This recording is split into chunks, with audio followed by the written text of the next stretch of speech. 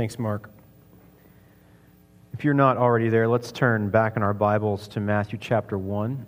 I want to thank all of you who came yesterday to the Inn at Olentangy Trail. It's the assisted living facility here in Lewis Center that we visited for the first time yesterday. We've been trying to find creative ways to obey James chapter 1, verse 27, and take care of orphans and widows. And so we've been focusing a lot recently on how we can do just that. So we've talked a lot about orphan care, both through adoption and foster care and other ways that we can, as a church, fund orphan care globally.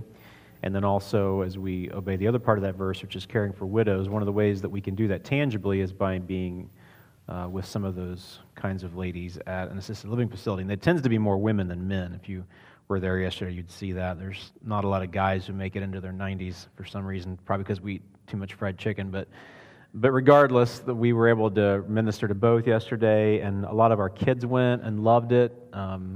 My son, Sam, was beatboxing for a 90-year-old or so named Jerry. He was beatboxing Smooth Criminal. If you know Michael Jackson, Jerry had never heard Smooth Criminal, nor do I think had he ever heard beatboxing, but Sam found a way to try to minister to him yesterday in his own way. So what we're going to try to do on an ongoing basis, if we can, is maybe monthly go visit the Inn at Olentangy Trail and just get to know these residents and love on them. So appreciate everybody being involved, and especially Amy for coordinating it. I really appreciate it. Next week is our last Sunday of the year, obviously. And we always take the last Sunday of the year and just take some time to do some testimonies. It's kind of a real low-key day. We have such a young church with young families that everybody goes home, and obviously they already have.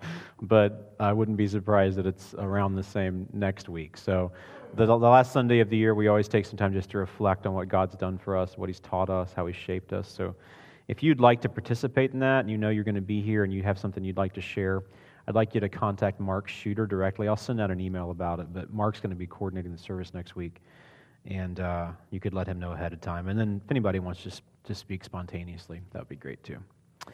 So we're in Matthew chapter 1, verses 18 through 25. And if you've been a Christian a long time or grown up in Christian circles, this passage is not unfamiliar to you at all. The difficult thing I have often found for me as I prepare familiar passages is I sort of have this notion that everybody just checks out whenever you hear a familiar passage. And it's hard for me too, because we don't come with fresh eyes to a passage like this. We've read it so much, we kind of know what's coming, and we don't really, get the import of it. We don't really get the striking nature of it anymore. To give you an illustration, my son Jack is 8, almost 9 now, and he's kind of entering into that he knows it all phase.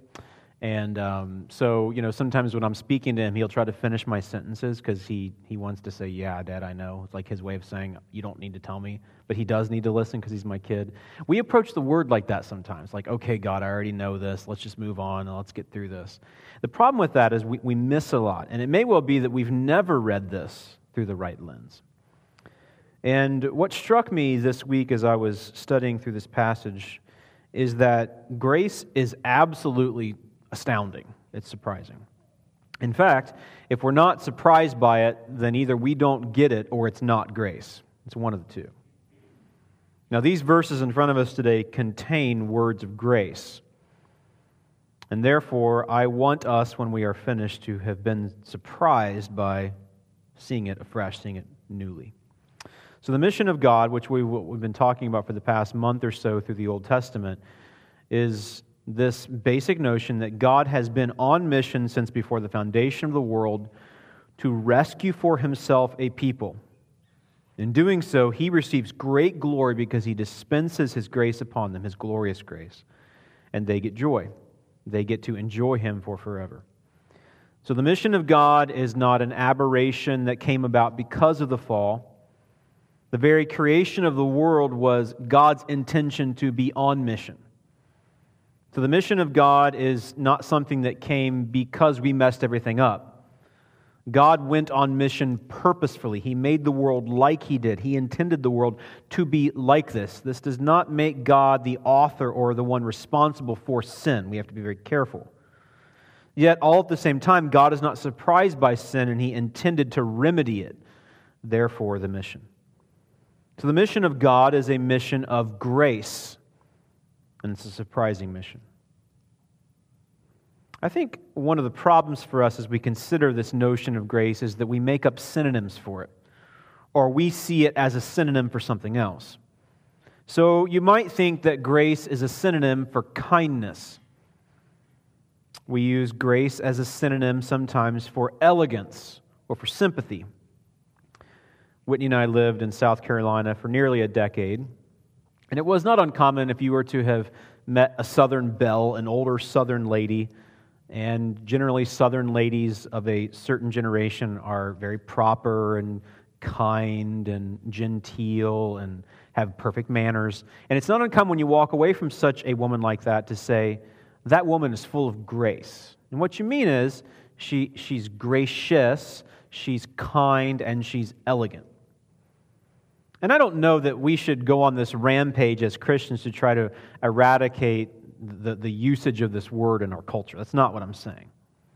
But I'm merely saying that in some ways it's become kind of watered down. It's become diluted to the point that it doesn't mean a whole lot to us anymore. So whenever you meet somebody who's nice, you might say that they're gracious or they're full of grace. And that may, in fact, be the case, but it may well be that we've actually just taken the word and dumbed it down. And of course, I'm more concerned about the concept than I am the word itself. I'm not arguing for definitions here necessarily. What I'm concerned about is the concept behind the definitions. If you've been around church or Christianity long enough, you may have heard this definition of grace. It's unmerited favor. How many of you have heard that definition before? It's a pretty common definition. I think it gets to the heart of what grace is, that God gives us His kindness and we don't merit it, we don't earn it. But even that has become somewhat of a cliche. So if you had to define grace, what would you say? How would you define it? How would you articulate what grace really is? In fact, perhaps that's the wrong question.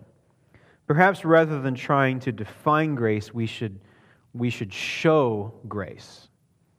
Now, by that, I do not necessarily mean that we ourselves should show grace, although I will argue for that in a bit. But that we take people to the source of grace. And frankly, I think if we're really being honest, we cannot divorce grace from its source. That is to say, if we really want to show people what grace is, we have to show them God.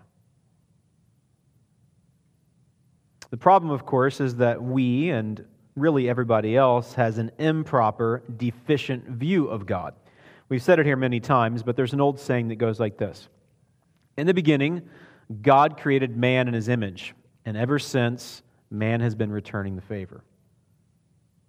This is one of the reasons why most other religions have gods that are very capricious. You have to buy them off. They get angry with you, and you sacrifice so they're no longer angry with you. And ultimately, what happens in most other religions is that these gods take on sort of mutated human characteristics. In other words, what happens is we project our weaknesses and all of our warped longings onto our deities. Because ultimately, we see them through the lens of humanity. And of course, we as Christians tend to do this as well. If we had harsh fathers, we tend to see God sometimes as very harsh and distant and uncaring. If we have broken relationships that are very disappointing, it's not uncommon for us to be very disappointed in our relationships and to fear that they will unravel at any moment. So very often, the way that we view humanity or ourselves gets projected back onto God. And though God is the one who has given us grace and defines what grace really is, we make up new categories because we see it through the lens of what we like. And the problem then, of course, is that we never really understand grace because we've created gods in our own image. And we see it, of course, through our lens. And then we wonder why our human relational deficiencies abound. So it's really a vicious cycle. If I have broken, deficient, disappointing human relationships, I project those disappointing human relationships back on my deity, and then He takes on those characteristics. And then as I worship Him, then I become more like that, because I become like what I worship. And then round and round we go. And it sort of reciprocates to people and back to God, and it goes round and round in this vicious cycle. So if I'm broken and you're broken, then I see God through that lens, and then if I worship a God like that, I become more like that, and then it's just this terrible cycle. And then, of course, we wonder why we're lonely. Because if my human relationships leave me lonely, then God must somehow be some kind of distant deity that I have to appease by my behavior, and then He'll come close to me. And then, of course, if I'm worshiping something like that, then I become more and more distant in my human relationships. If I have to please my deity through my behavior, then I end up posturing in front of Him. I end up kind of performing and pretending. And then I end up doing that with you. And then we're constantly posturing and performing in front of each other. Where does this leave us? It leaves us as blame shifters. It leaves us lonely. It leaves us empty. And it leaves us hopeless. And I think Matthew chapter 1 shouts to us today that all of that is a massive problem, but that God has done what is necessary to change all of that and to give us hope. So how do we break out of this vicious and exhausting cycle of posturing and blame shifting and loneliness and emptiness and hopelessness? How? Well, it's by seeing grace. Not necessarily just defining it so you can pass a theology exam, but seeing it and tasting it and enjoying it. I'm going to give you two very simple things today to help us outline this passage very simply. And I hope it will reveal some of the beautiful, surprising nature of grace that lies behind this passage. First of all, in verses 18 through 20, I think that Matthew says to us in recording this ancient story that the grace of Jesus is not natural to us. Let's read together one more time, verses 18 through 20. Now the birth of Jesus Christ took place in this way. When His mother Mary had been betrothed to Joseph, before they came together, she was found to be with child from the Holy Spirit. And her husband Joseph, being a just man and unwilling to put her to shame, resolved to divorce her quietly. But as he considered these things, behold, an angel of the Lord appeared to him in a dream, saying, Joseph, son of David, do not fear to take Mary as your wife, for that which is conceived in her is from the Holy Spirit. Now, to be clear here, it seems like Mary had not told Joseph what was going on. If you read in Luke chapters 1 and 2, you find another sort of parallel account of Jesus' birth. There, an angel visits Mary and tells her that she's going to conceive and have this Son of God who will save His people from their sins. But seemingly here, she had not told Joseph. You'll notice in verse 18, it said that she was found to be with child. So seemingly, if we kind of read between the lines here, she hadn't come and told Joseph. Now, why is that? I'm convinced that she was convinced that she really had been visited by a real angel and that she really was going to be, bearing the Son of God. I believe that she was convinced of that. But in this culture, at this time, this was a massive deal, which helps explain her secrecy even from her husband. And I'll explain more about the sort of cultural context of what they did with their marriage ceremonies back then. So she's confident, to whatever degree, that God's going to do this for her. In fact, if you read in Luke chapter 1, there's this sort of poetic praise from Mary that we call the Magnificat, and she praises God for what He's going to do on her behalf and then bless her people. But you have to think that after that, after her mountaintop experience, she had to have had plenty of doubts. And here's Joseph. He's a just man. He's known in his community for being such a man. And she had to have wondered what he would have thought. I mean, he wasn't there when she was visited by the angel. He hadn't heard the angel's voice. All he now sees is that his betrothed wife, sort of in like this serious engagement, that she's pregnant now. And he knows he had not slept with her. So whose child is this? And of course, she knew that he would ask that question. And now that he finds her in this state, he is, I'm sure, angry. I'm sure he's confused. I'm sure he's probably ashamed. But you notice that he's not just a man who follows the law. We know here that he's a just man. In other words, he wants to keep all of the laws of Israel. But clearly here, he's more than just a just man. He is also a merciful man, which leads us to believe that this man, Joseph, was a unique man in his day. He wasn't just a guy who kept all the rules. This man kept the rules for the right reasons. He understood that the law was given so that we would understand how to love God and how to love people. And clearly, Joseph cares about both here. He wants to honor God through his behavior, but he also wants to show mercy on those who make mistakes. Because, of course, at this point, all he can understand is that Mary somehow has made a massive mistake. And it's massive because in the Mosaic law, where all the laws are given for Israel, there was provision for such a woman like this to be stoned. Now, that didn't happen a lot by the time Joseph and Mary were around, by the first century. But legally, that could have been done.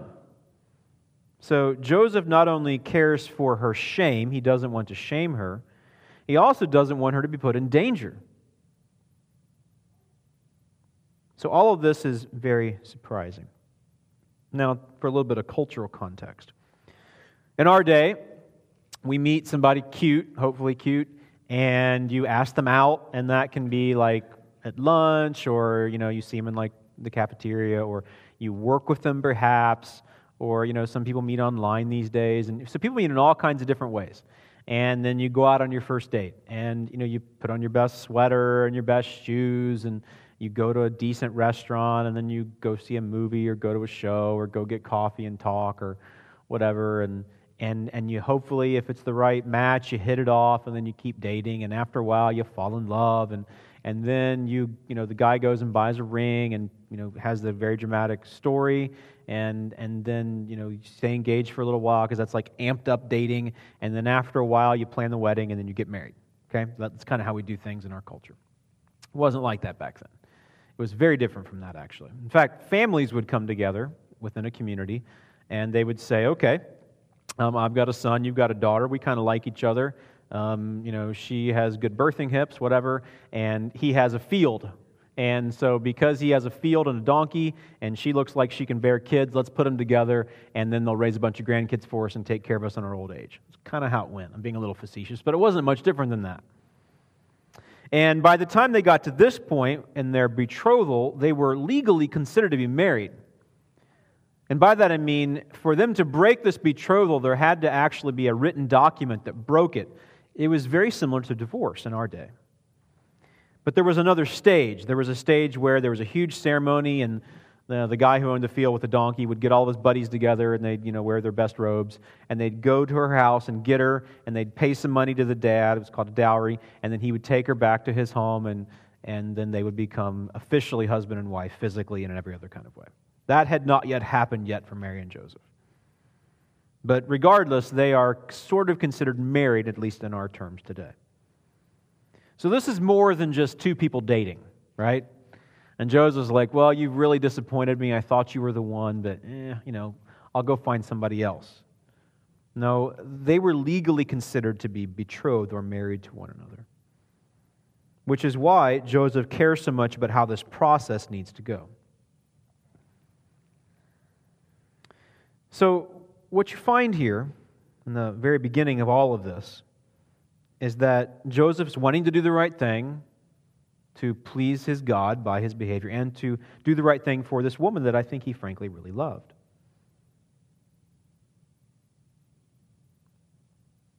But something intervenes, or someone intervenes.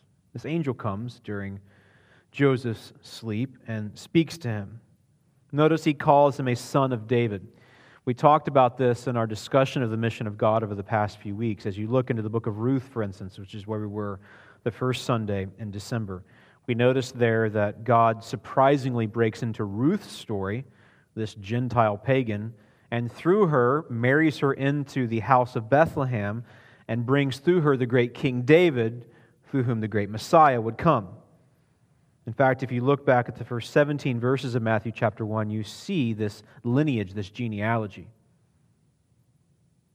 To be a son of David is to be a son of the king. For God promised that He would bring the Messiah through David and rescue the world. And Joseph himself is of the house and lineage of David. The angel says, "Do not fear to take Mary as your wife, for that which is conceived in her is from the Holy Spirit." In other words, she has not been unfaithful to you. She has not done anything sinful. This has come from on high. So think about this. If you were to create a perfect scenario where a just and righteous deity might rescue humanity, how would you conceive of it? How would you create it? Well, there's probably all kinds of ideas we could come up with. But I think what we find as we understand the Bible holistically, which is what we discussed last week with these covenants, is that it really couldn't have happened any other way. As we learned last week, any Savior that would do us any good would have to come and obey all God's laws, because we couldn't, yet we're required to do so. But anybody that's able to save us would also have to suffer in our place, which is why this man would come through human flesh or take on human flesh. This is God's way of redeeming the world. And though it is strange, and of course it is surprising, it is the only way. There was not another way. There had to be one who would come and take the place of the first Adam, the one who failed us miserably. Adam was required to keep God's law and therefore would be blessed for it. But he did not, and instead the whole race was plunged into sin.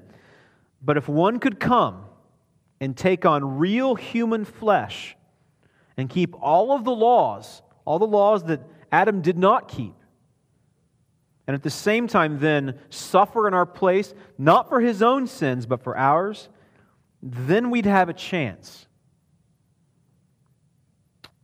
So this whole conception is unnatural. And it reminds us that the grace of Jesus is not natural to us. It is weird. It is surprising. Frankly, it's shocking. Mary was shocked. Joseph was shocked. And as we read these words again today, if we can with fresh eyes, it should frankly shock us. Now, it makes sense if we understand theological categories. But ultimately, why would God do it this way? And by that I mean, why would He do it through these people? If you read the Old Testament, had Israel by and large been faithful? Well, if you know anything about the history of the Old Testament, the answer is absolutely not. She had been anything but. Had the house of David, by and large, been faithful? Well, if you know anything about the history of the house of David or David's lineage, the answer is no. David himself was a mess. David himself committed adultery. David himself murdered. And it was only one generation later in his son Solomon that the whole kingdom fell apart. Solomon had 700 wives and 300 concubines, or maybe it's the flip. He had 1,000 of them. And then he began worshiping their gods. And then after Solomon, the whole kingdom was torn in two. It was a disaster. In fact, if you ever run into a faithful king after Solomon, it's really, really surprising. And by the 8th century BC, the northern kingdom's gone into captivity. By the 6th century BC, the southern kingdom's gone into captivity. And even though she returns, it's never to her former glory. Israel is a disaster. But God takes sinful people and uses them to be conduits of grace. In fact, you could go back to the first 17 verses of this chapter, which might be a little boring to most people, and see this thread of grace that runs throughout. The grace of Jesus is not natural to us. I think it's important for us to see some practical shape to this. And by that I mean, it should be that whenever we talk about this whole concept of defining grace and seeing synonyms for it, like kindness or graciousness or whatever, that this really gets to the heart of what I'm trying to say today. That is, if all you think about grace is that it's just being nice or that it's just being kind, then you've never been shocked by grace. You've never really understood it because it's not natural. This is why whenever people hurt you, whenever people do mean things to you, our tendency is to do what? It's retribution. It's to lash out in return.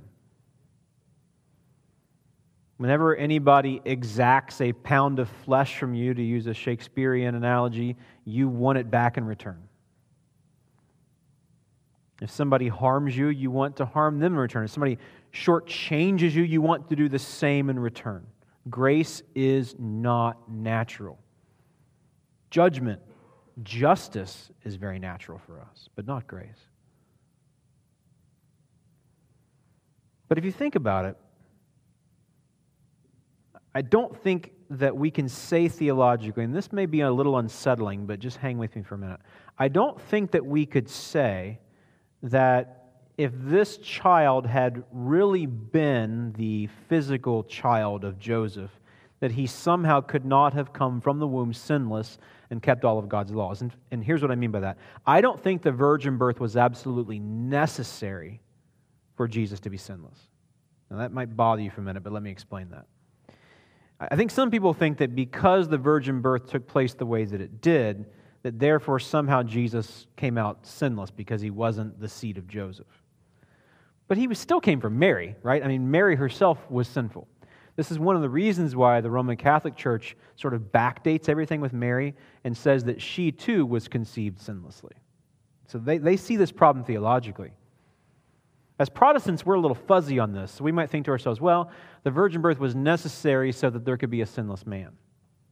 Now, I'll come back to that in just a moment. I don't think that's necessarily true because Mary herself was sinful. In other words, Jesus came out of sinful flesh. God could have done something miraculous in the conception between Joseph and Mary to make him sinless. He could have done that if he wanted to. Nevertheless, even though I don't think the virgin birth was necessary for Jesus to be a sinless man, I think it does help us clarify that he is a sinless man. In other words, though Jesus came through Mary as a sinful person, she was sinful. I think by God, the Holy Spirit, impregnating her with this little boy, it's showing that this boy comes from on high. And he's not like any other boy. And though God could have allowed Jesus to be conceived in some other kind of way, he wants him to be conceived in a miraculous way, so that when he comes, it will be seen that this boy is like no other boy, that God has intervened here, and he's doing something new. I think that's the point. Now, I'm not saying that the virgin birth is not true. I believe it with all my heart. I'm just saying I don't think it was absolutely necessary. But it is God's way, and it is shocking and striking, and it does clarify for us what God's doing through the conception. And really what I'm saying here is that it's an holy invasion of grace. Grace invades this woman's body, and of course invades the world through her. Grace is surprising, and it should be for us as well. This is why whenever you really experience the grace of God, you are surprised. This is why when God works in your life and you really see Him at work, you are surprised. It's shocking. And of course, this is why when people run into us and encounter us, that they should frankly be pretty surprised. Let me give you a couple examples. It should be that in our marriages, that people should be surprised by the way that we act. We've said here many times that the people you love the most can hurt you the most. That's just reality. It may stink and you may not like it very much, but it is the way things work. Those you love the most can hurt you the most because what they say matters. And it's really easy in your marriage to get in this vicious cycle, like we talked about a little while ago, between us and people and us and God, to get in this vicious cycle with our spouse where we just go round and round. You hurt me, I hurt you. You bruise me, I bruise you. You do this, I do. I mean, this is the way it goes a lot of the time. But for a spouse who really understands grace, your responsibility is to shock them by doing the opposite. Frankly, I think we would all be much better off if we would often do the thing which is contrary to what we want to do. You ever find that? Like you know that the feeling you have in your heart of justice and retribution is wrong, and yet it feels so delightful you do it anyway. If it's natural for us, then perhaps the best thing we can do a lot of times is to do the things we don't want to do. We'd probably a lot of times be a lot better off. What about with your kids? Especially as your kids get older and start talking back and think they do know it all. When they don't respect you like you feel like you should be respected, when they don't obey your rules the way you want to be obeyed, how do you extend grace to them in those moments? Grace is often the opposite of what they deserve, but isn't that what grace is? Did these two sinful parents deserve to be the ones who would bring Jesus into the world? Did Israel deserve to be the conduit of grace for the whole world? Did any of us deserve to be visited from on high by this holy invasion of grace? The answer, of course, is no, because that's the very nature of grace. It's surprising. It does the opposite of what we think it would. So the grace of Jesus is not natural to us, which is why as we read this text, we should be surprised. But of course, very practically, we know it doesn't come naturally to us, so we need supernatural help to be able to extend it to other people. We'll come back to that at the end today. So the grace of Jesus is not natural to us. And then secondly, the grace of Jesus is transformative for us. The grace of Jesus is transformative for us. Look in verse 21. She will bear a son, and you shall call his name Jesus, for he will save his people from their sins. All this took place to fulfill what the Lord had spoken by the prophet. Behold, the virgin shall conceive and bear a son. They shall call his name Emmanuel, which means God with us. When Joseph woke from sleep, he did as the angel of the Lord commanded him. He took his wife, but knew her not until she had given birth to a son, and he called his name Jesus. So the grace of Jesus is not natural to us. Everything that happened to Mary and Joseph was not natural. But the grace of Jesus is transformative for us. So very simply, I think Jesus' names demonstrate this to us. He is to be called Jesus, which means Yahweh saves. For he, Jesus, will save his people from their sins. So Jesus' names remind him and remind others around him of his character and, of course, of his Father. So Jesus' Father, God Almighty, saves. But so does Jesus himself. He was God himself. He saves. And of course, this is in keeping with Old Testament prophecy because one would come to be with us, which is what the word Emmanuel means, God with us. And very literally, God visited the world by taking on flesh. He was with them. Back in Isaiah chapter 7, where that prophecy that you find here in Matthew 1:23 is given, it is given to the king called Ahaz. There's a prophecy given there that God's going to do something very surprising through a child to prove that he always keeps his word. He will bring judgment on the unfaithful and blessings and grace upon the faithful. There's some kind of immediate fulfillment in Ahaz's day. God keeps his word. He brings signs about to show that he keeps his word. But the ultimate fulfillment of that prophecy in Isaiah chapter 7 is found here in the coming of Jesus Christ. That God himself takes on flesh, comes through the womb of a woman, obeys all the laws that God the Father has given, dies in the place of those who deserve death so that they don't have to die and receive life. The grace of Jesus is transformative for us. His names show us this. So the one who would be with us will become the one who will save us. Notice here that he's not going to just offer himself on behalf of his people and hope that they will come to him. Notice in verse 21, it is said that he will save his people from their sins. I think sometimes we tend to see Jesus as this one who's like up in heaven, begging for people to come to him, and if they just will come, he'll be kind to them. He'll meet them halfway. But there's no halfway stuff going on here.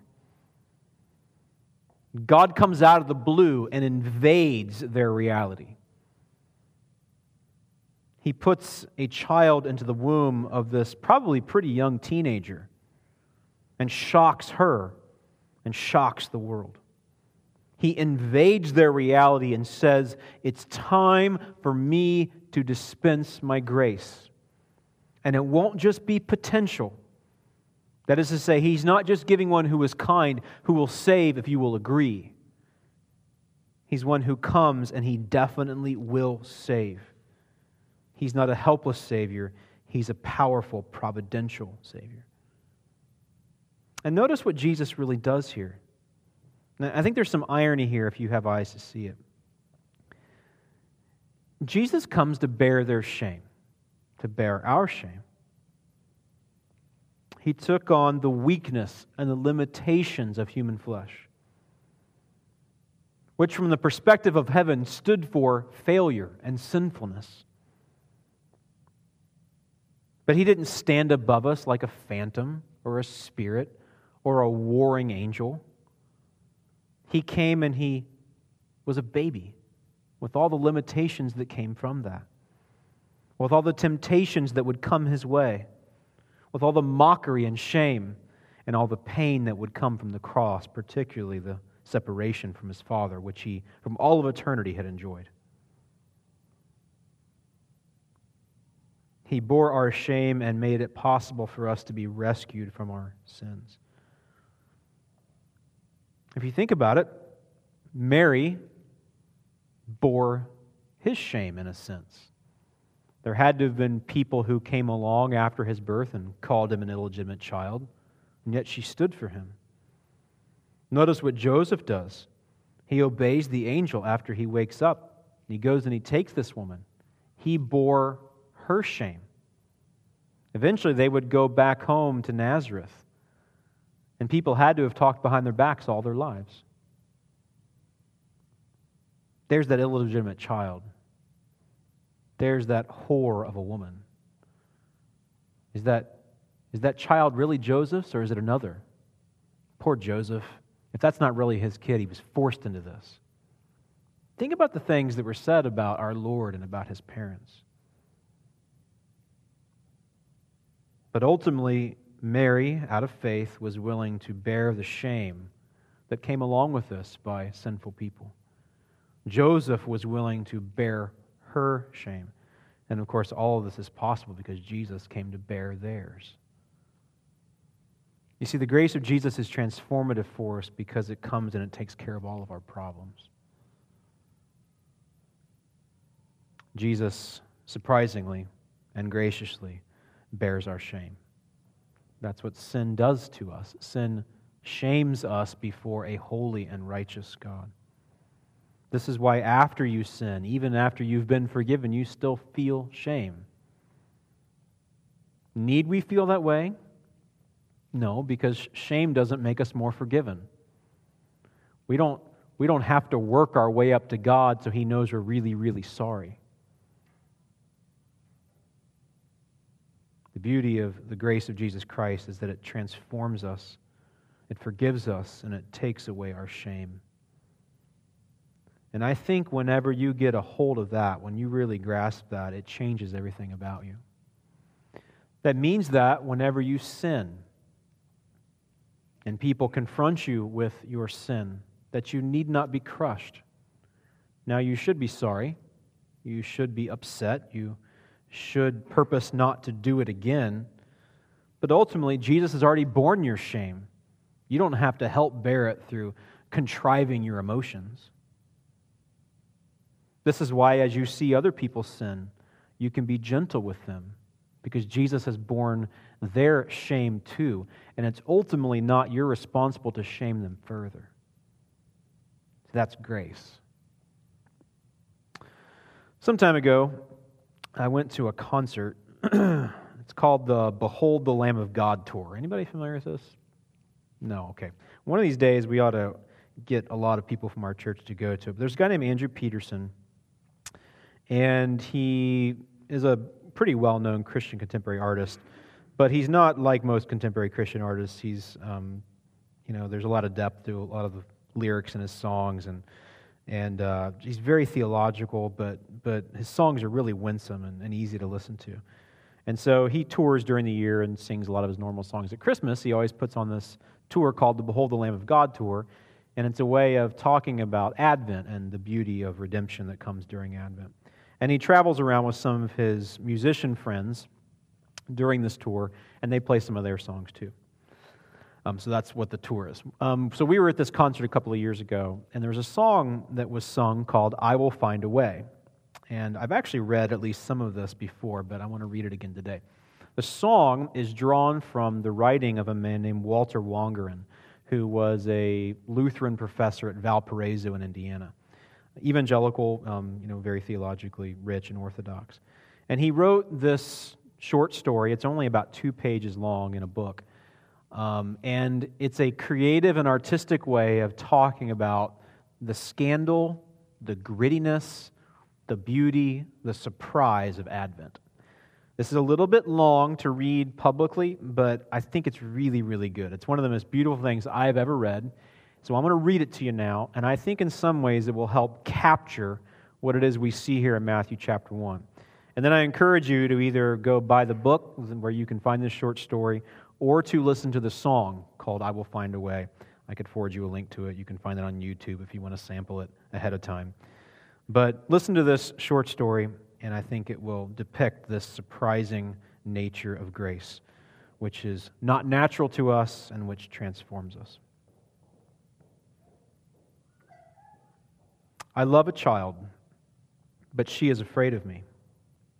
I want to help this child, so terribly in need of help, for she is hungry.